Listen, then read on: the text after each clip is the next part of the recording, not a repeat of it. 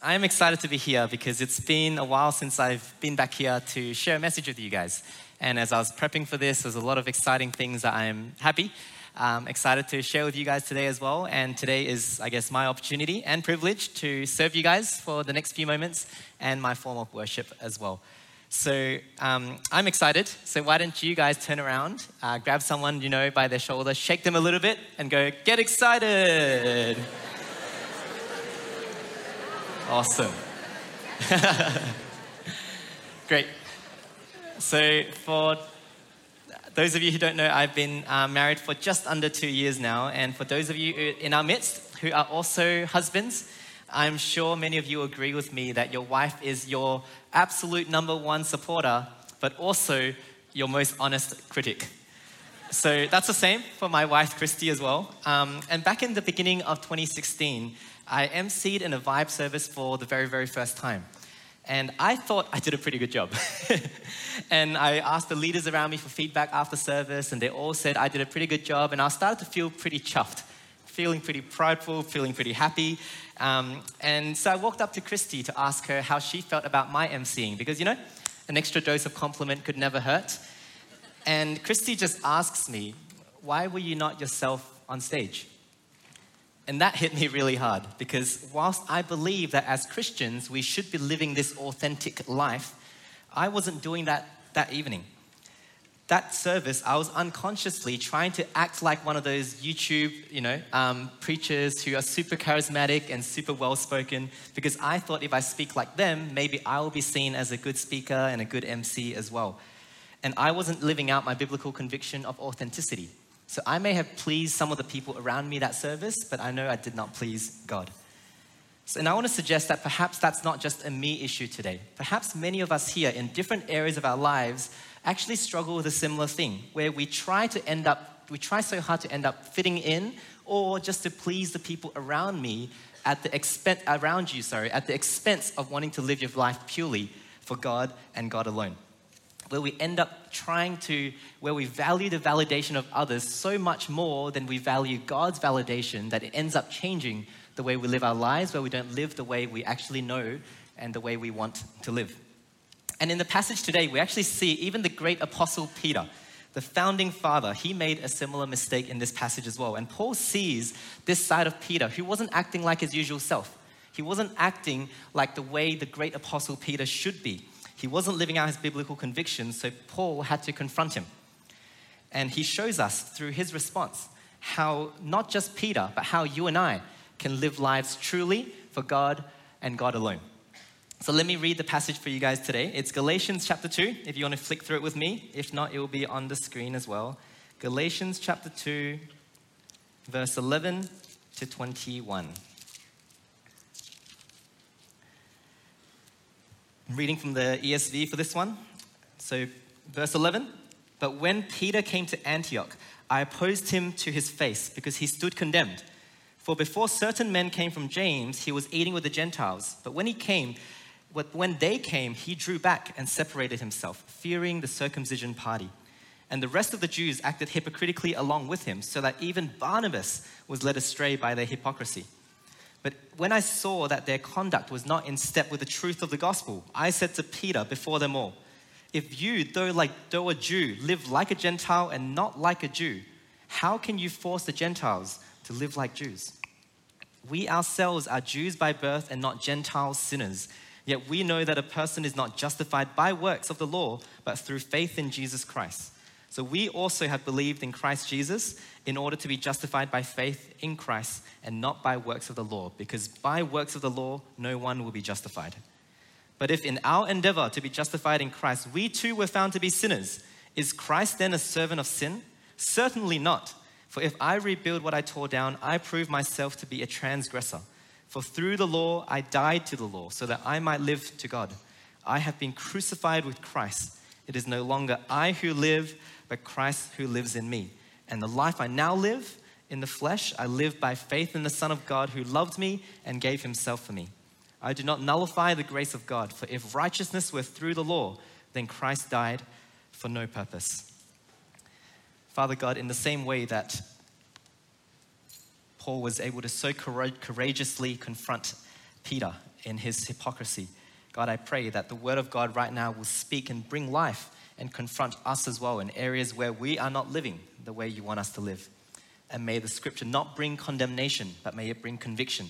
Help us repent and come forward, and for the next chapter of our lives, live lives that are for you and for you alone. In Jesus' name we pray. Amen. So picture the scene with me, okay? So Paul and Barnabas are in Antioch, which is a predominantly Gentile city. So Gentile meaning they're non-Jews. And they are doing ministry together. They're having a great time ministering to the Gentiles, eating with them, fellowshipping with them, and you're seeing great fruit for the kingdom. All these people are hearing about Jesus and coming to be saved. And then Peter comes for a visit. And before we get to verse 12, we've got to say that that's not a bad thing at all, right? This is the Apostle Peter we're talking about.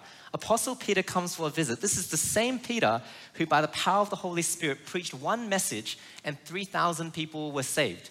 And it's the same Peter who, ever since that point, God has been using really powerfully to do works of the gospel and showing amazing signs and wonders. So they must have welcomed Peter with open arms to be like, amazing that you are here joining forces with us to do ministry together. So at first they would have been enjoying time together, eating with the Gentiles, enjoying fellowship, praying for one another, ministering together. And now for the Gentiles in Antioch, right?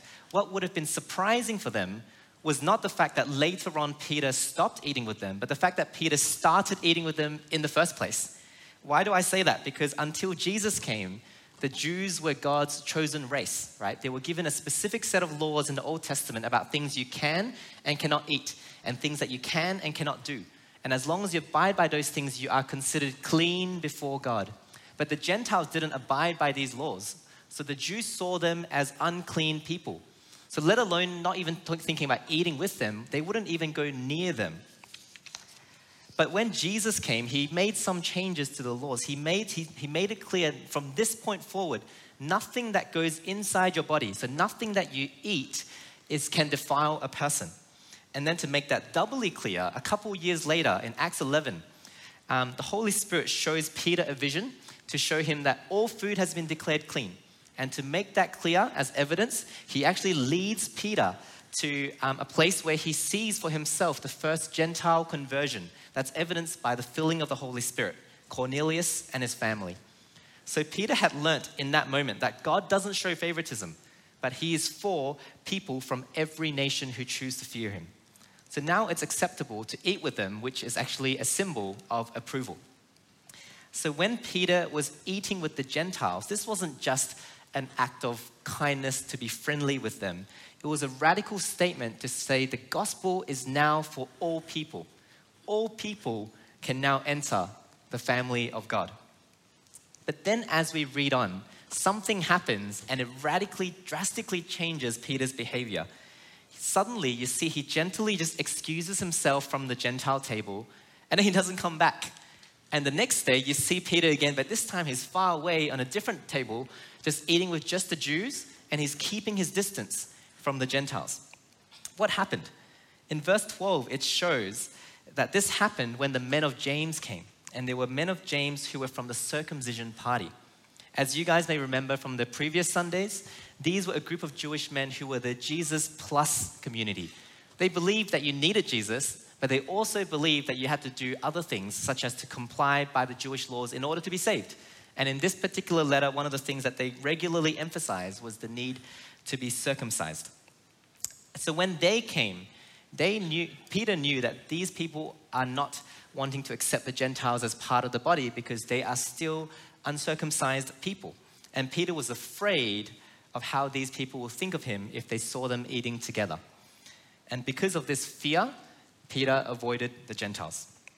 So it was this fear of people that actually drove Peter to act hypocritically. It's hypocritical because Peter actually knew better. He wasn't doing this in ignorance. He knew, as I just said from Acts 11, that he knew that the Gentiles were accepted into the family of God, yet his fear of people crept in and slowly distorted his convictions, and that changed his behavior. And hypocrisy comes when you value the opinion of someone else more than you value the opinion of God. Hypocrisy comes when you're more worried about the immediate repercussions of others judging you, shaming you, guilt-tripping you, rejecting you, disliking you, and when you value those things more and you're afraid of that, you end up losing courage to just live your life the way God wants you to live. It's the fear of people that leads to hypocrisy. But the dangerous thing about hypocrisy is that it doesn't just affect your own life. It affects the people around you as well. Because your actions speak louder than your words, right? So when Peter started to act hypocritically, something else happened. The other people, the other Jews that were with him, started to act hypocritically along with him, to the point where the scripture says even Barnabas was led astray. That's a big deal because you can almost feel Paul's hurts in those words as he says that Barnabas was led astray. This is Barnabas we're talking about. In the scripture, he's called the son of encouragement. He was one of the first people to really believe in Paul's ministry. And in Antioch, right now as we speak, he was Paul's co-partner to spread the gospel and to see all these Gentiles coming to be saved. Amazing work was happening, and even he was being led astray. So let's pause for a moment now. Let's just pause for a moment and think. If someone as amazing as the Apostle Peter can be led astray and lead others astray, it should sober us to think that we are just as vulnerable to this as well. We are just as vulnerable to living a life out of fear of people. And maybe for some of us here, our fear of others have led us to act hypocritically as well. Just like me when I was emceeing in 2016, could you imagine if that was left uncorrected? What kind of ongoing implications that could have had for younger leaders who were modeling after myself and others around us as well, making them think that to be a good speaker, to be a good MC meant that you had to put on some kind of facade? Or to give an example that may relate to some of us here, I'm sure some of you here find it challenging to share your faith. Maybe whether that could be in your workplaces, maybe in uni, maybe in high schools. Maybe you're very, very good at living a great life where you're a hard worker, you're friendly to people, you serve people through your actions, but you're not so good with sharing your faith with your words, which is an important part of sharing the gospel. And maybe you're worried about how other people will respond. Maybe you just don't want to be seen as that crazy Christian guy. Maybe you're worried that it will lead to more controversial topics that you don't quite feel equipped to answer just yet. But you notice that whatever that maybe is, it's driven by a fear of others rather than just this sole desire, this pure desire to just want to live life for God. In those moments, if those thoughts are creeping in and stopping you from sharing your faith, it's because a part of you is afraid of how others would think of you. And because this negative influence, this fear of people leading to hypocrisy, leading to influencing others into hypocrisy as well, was such a serious issue, it wasn't something that Paul could just settle with Peter quietly in the corner in private. It had already become this public scandal that called into question the freedom in Christ that the Gentiles had and should have been experiencing. The Gentiles thought they were already saved. They thought they were Christians. But now the Jews are excluding them as if they're not. It was bringing confusion to the midst. So Paul had to clarify and challenge that. And what was important here to Paul was making sure that every single person was absolutely clear on how someone gets saved before God, how someone is made right before God. And this gospel truth was so important that even if he had to risk his friendship and partnership with Peter, he was willing to oppose him in love. So how is someone made right before God? It has nothing to do with ethnic background, nothing to do with compliance to the Jewish laws, nothing to do with how good of a person you are, but it had everything to do with this concept called justification by faith. So what is justification by faith? Paul explains it himself in verse 14 to 16. So let me read it out, but this time in the NLT. Since you, Peter, you're a Jew by birth, you've discarded the Jewish laws and you're living like a Gentile. So why are you now trying to make these Gentiles follow the Jewish traditions? You and I are Jews by birth, not sinners like the Gentiles. Yet we know that a person is made right with God by faith in Jesus Christ, not by obeying the law. And we have believed in Christ Jesus so that we might be made right with God because of our faith in Christ, not because we have obeyed the law. For no one will ever be made right with God by obeying the law. The word made right here, that's bolded right there. In your Bibles, if you're looking at it, might be translated with the word justified. So justified is this legal term that essentially just means you have been considered righteous, or you've been judged not guilty, or in simpler terms, just made right. So before God, we once had a barrier because of sin, and our relationship was separated from God. But because we've been justified, that wall of sin has been broken off and torn down, and we now have access. We have now seen by God as righteous. We can have a relationship with Him again. That's what it means to be justified. So when we say that we are justified by faith, it means that we're not saved by good works. We're not saved by living a good life, because that would be justification by works. Instead, we are saved because we've placed our faith in Jesus, who has paid the penalty of our sins on the cross on our behalf. A penalty that we believe we could never have paid off by ourselves because we are not saved by good works. We're choosing to place our faith on Jesus, on His finished work on the cross, and saying that is sufficient for us to be back in relationship with God. That's justification by faith. So when Paul here says that no one is justified by works of the law, he's reminding Peter, even we from the chosen race of the Jews, even we know that it's impossible for anyone to be made right with God just by complying and obeying the law. It's impossible for anyone to fully comply with the law. That's why we all need Jesus. So why are you now avoiding the Gentiles just because they're not complying with some of the laws when you're doing the exact same thing? That's why we both need Jesus. So if the Gentiles have placed their faith in Jesus, then let's treat them like family. Let's not exclude them any longer. What Paul did here was brilliant. He actually adopted Jesus' teaching from Matthew 7, where he's telling Peter, before you point out the speck in someone else's eye, why didn't you first take out the log in yours? And Peter was corrected. Now, some of you might be thinking, Arthur, I already know about this whole thing about justification by faith. I learned this years ago when I first became a Christian. But if the great apostle Peter needed to be reminded of this, perhaps all of us here do as well. Because the thing about justification by faith is that it's not just important for the journey of you becoming from a non-Christian, being converted to become a Christian. It's not just this one-time significant event, but it continues each and every day as we live our lives as Christians to transform our lives to align it with the truth of the gospel. Two of the people in my life who I'm very thankful for are actually my parents-in-laws. I hear it's common to love your parents and find your in-laws a bit challenging. And I'm just thankful that God has blessed me with amazing parents and amazing in-laws as well.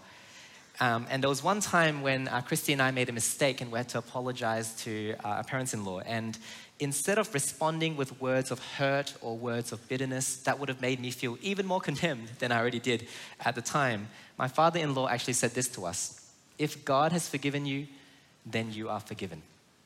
If God has forgiven you, then you are forgiven.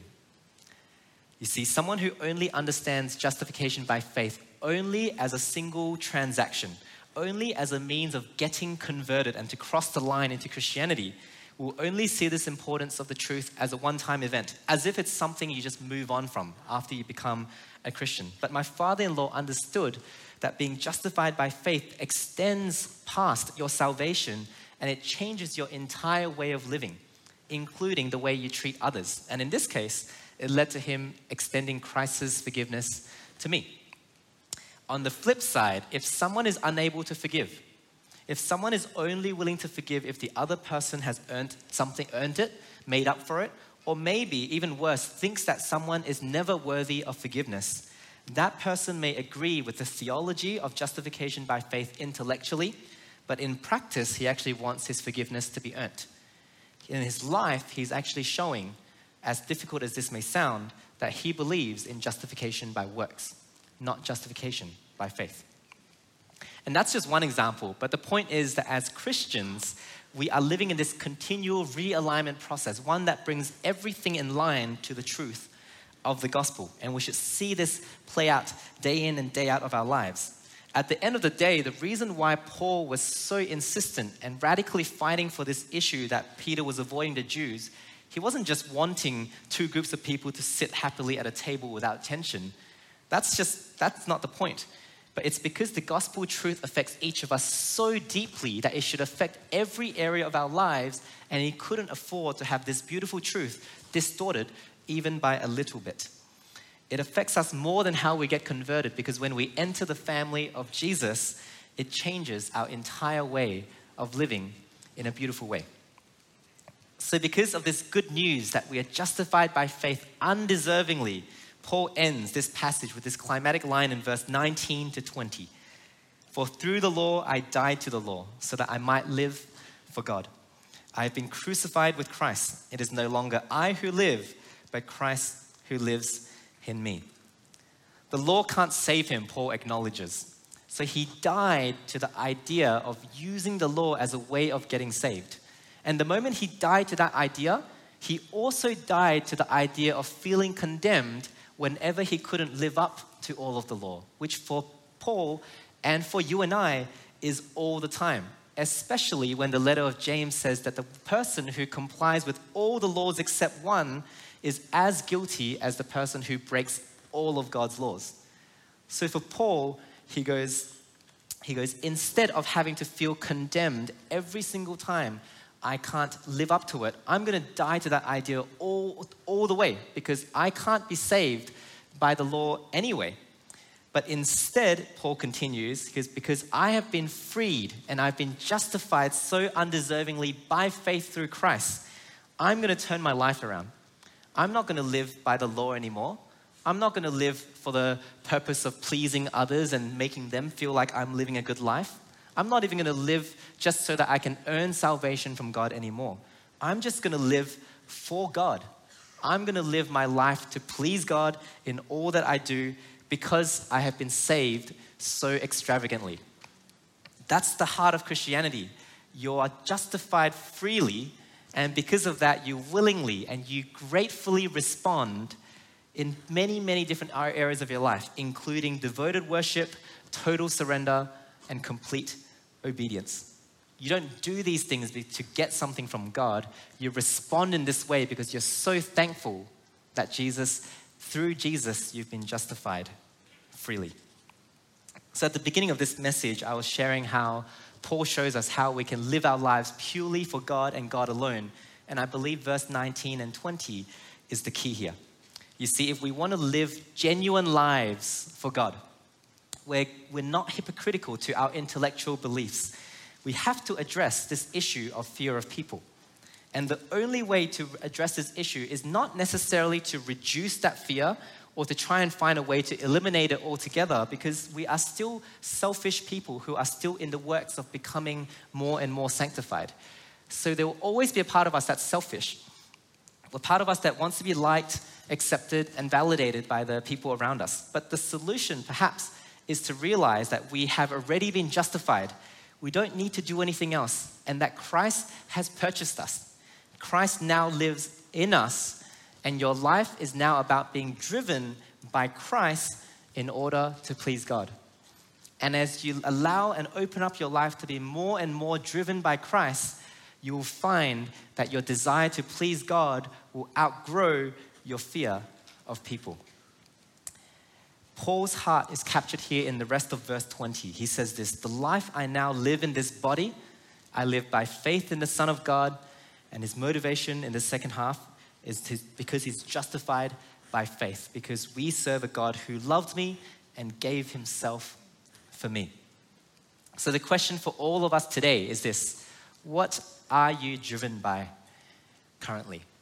What are you driven by? Are you driven by a fear of people? Are you driven by a desire to live a life for yourself? Or are you driven by Christ? So I invite the worship team up as I close with the final story. But about 2 months ago, God started this journey of challenging and convicting me personally of where I found my satisfaction and contentment in Christ. I claim to be this Christian, at least intellectually, that I find my contentment in Christ and Christ alone. And I really thought I believed that. But as God convicted me and I started to reflect back to the first 7 months of the year, I found that so much of my headspace and my thoughts and my desires were consumed by gadgets and new products. It sounds stupid just saying it, but I'll even read the list for you. Computer keyboards, mouses, TVs, branded ergonomic chairs, sound bars, sports equipment. You just name it. Name something interesting and I would have wanted it. Most of these things I never actually ended up buying. But I was just so excited at the thought of owning them that I would tell my friends all about how amazing they are and how much I want these products. And I'm not trying to say I'm some super influential guy because I don't think I was the only contributing factor, but I did start to notice that the people around me who previously didn't take much interest in these things started to take interest in them. And some of them bought these things for themselves. At the time, I was so excited with them. I would celebrate with them and tell them it was a great purchase.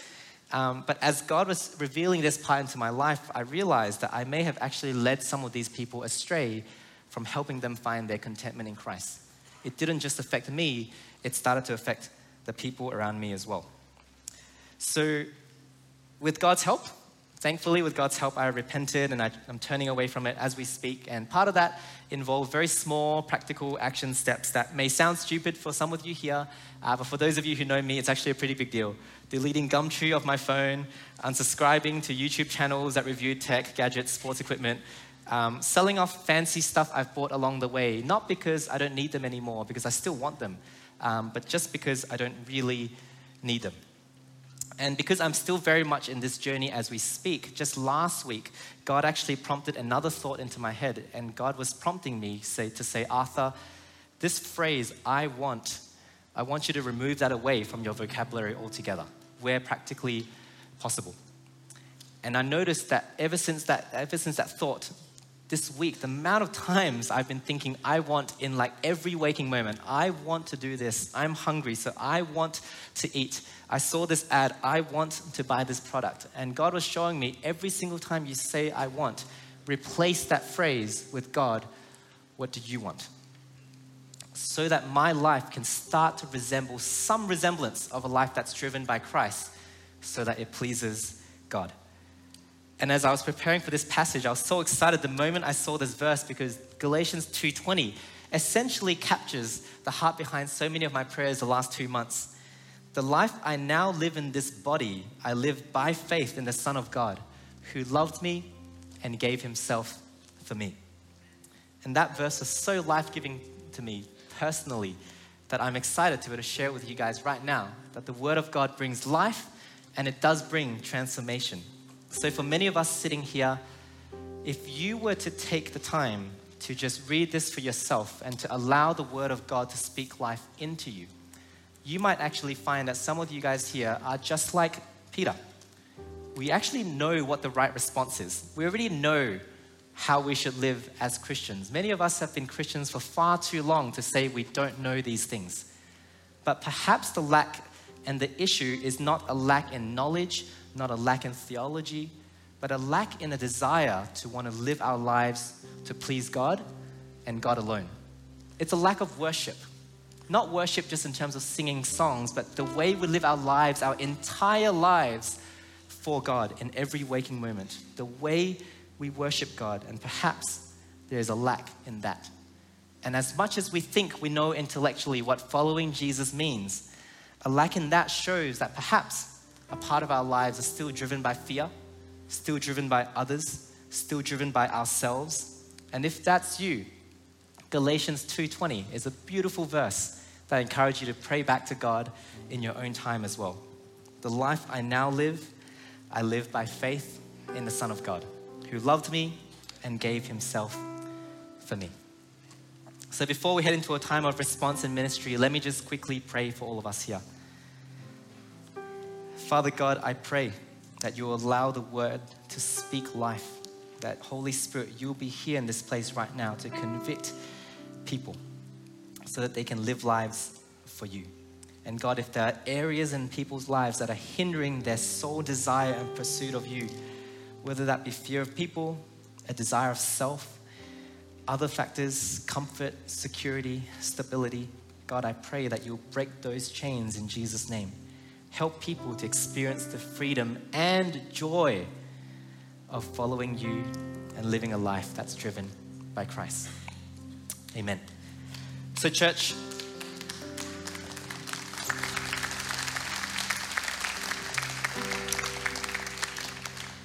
can I ask you all to stand? As we head into a time of response, there's only one group of people that I actually really just want to call up today. That's for those of you who, as you're hearing this message, you feel the Holy Spirit stirring in your heart to say, I desire to live a life that's genuinely driven by Christ. Perhaps you don't consider yourself a Christian at this moment, and you're saying that if I've been justified of my sins and wrongdoings entirely and freely, I want to start living this life for God. Perhaps for some of you here, you've been Christians for quite some time, and maybe it's been years, and maybe you've been Christians for tens of years. But right now, the Holy Spirit is planting thoughts in your heart to show you there are areas where you are driven by Christ and surrendered, but there are also areas where you are not. And He's highlighting those areas in you right now. If that's you and you want to come up and respond and say, God, moving forward, I want my life entirely driven by you, driven by Christ. And you want to come forward and to be prayed for by fellow friends, brothers and sisters, so we can partner with you and pray Paul's words back to you. It is now Christ who lives in me. And the life I live for God. And if that's you and you want to proclaim your desire to want to grow in that desire to be driven by Christ, as we sing this song, I just ask that you come to the front and then respond.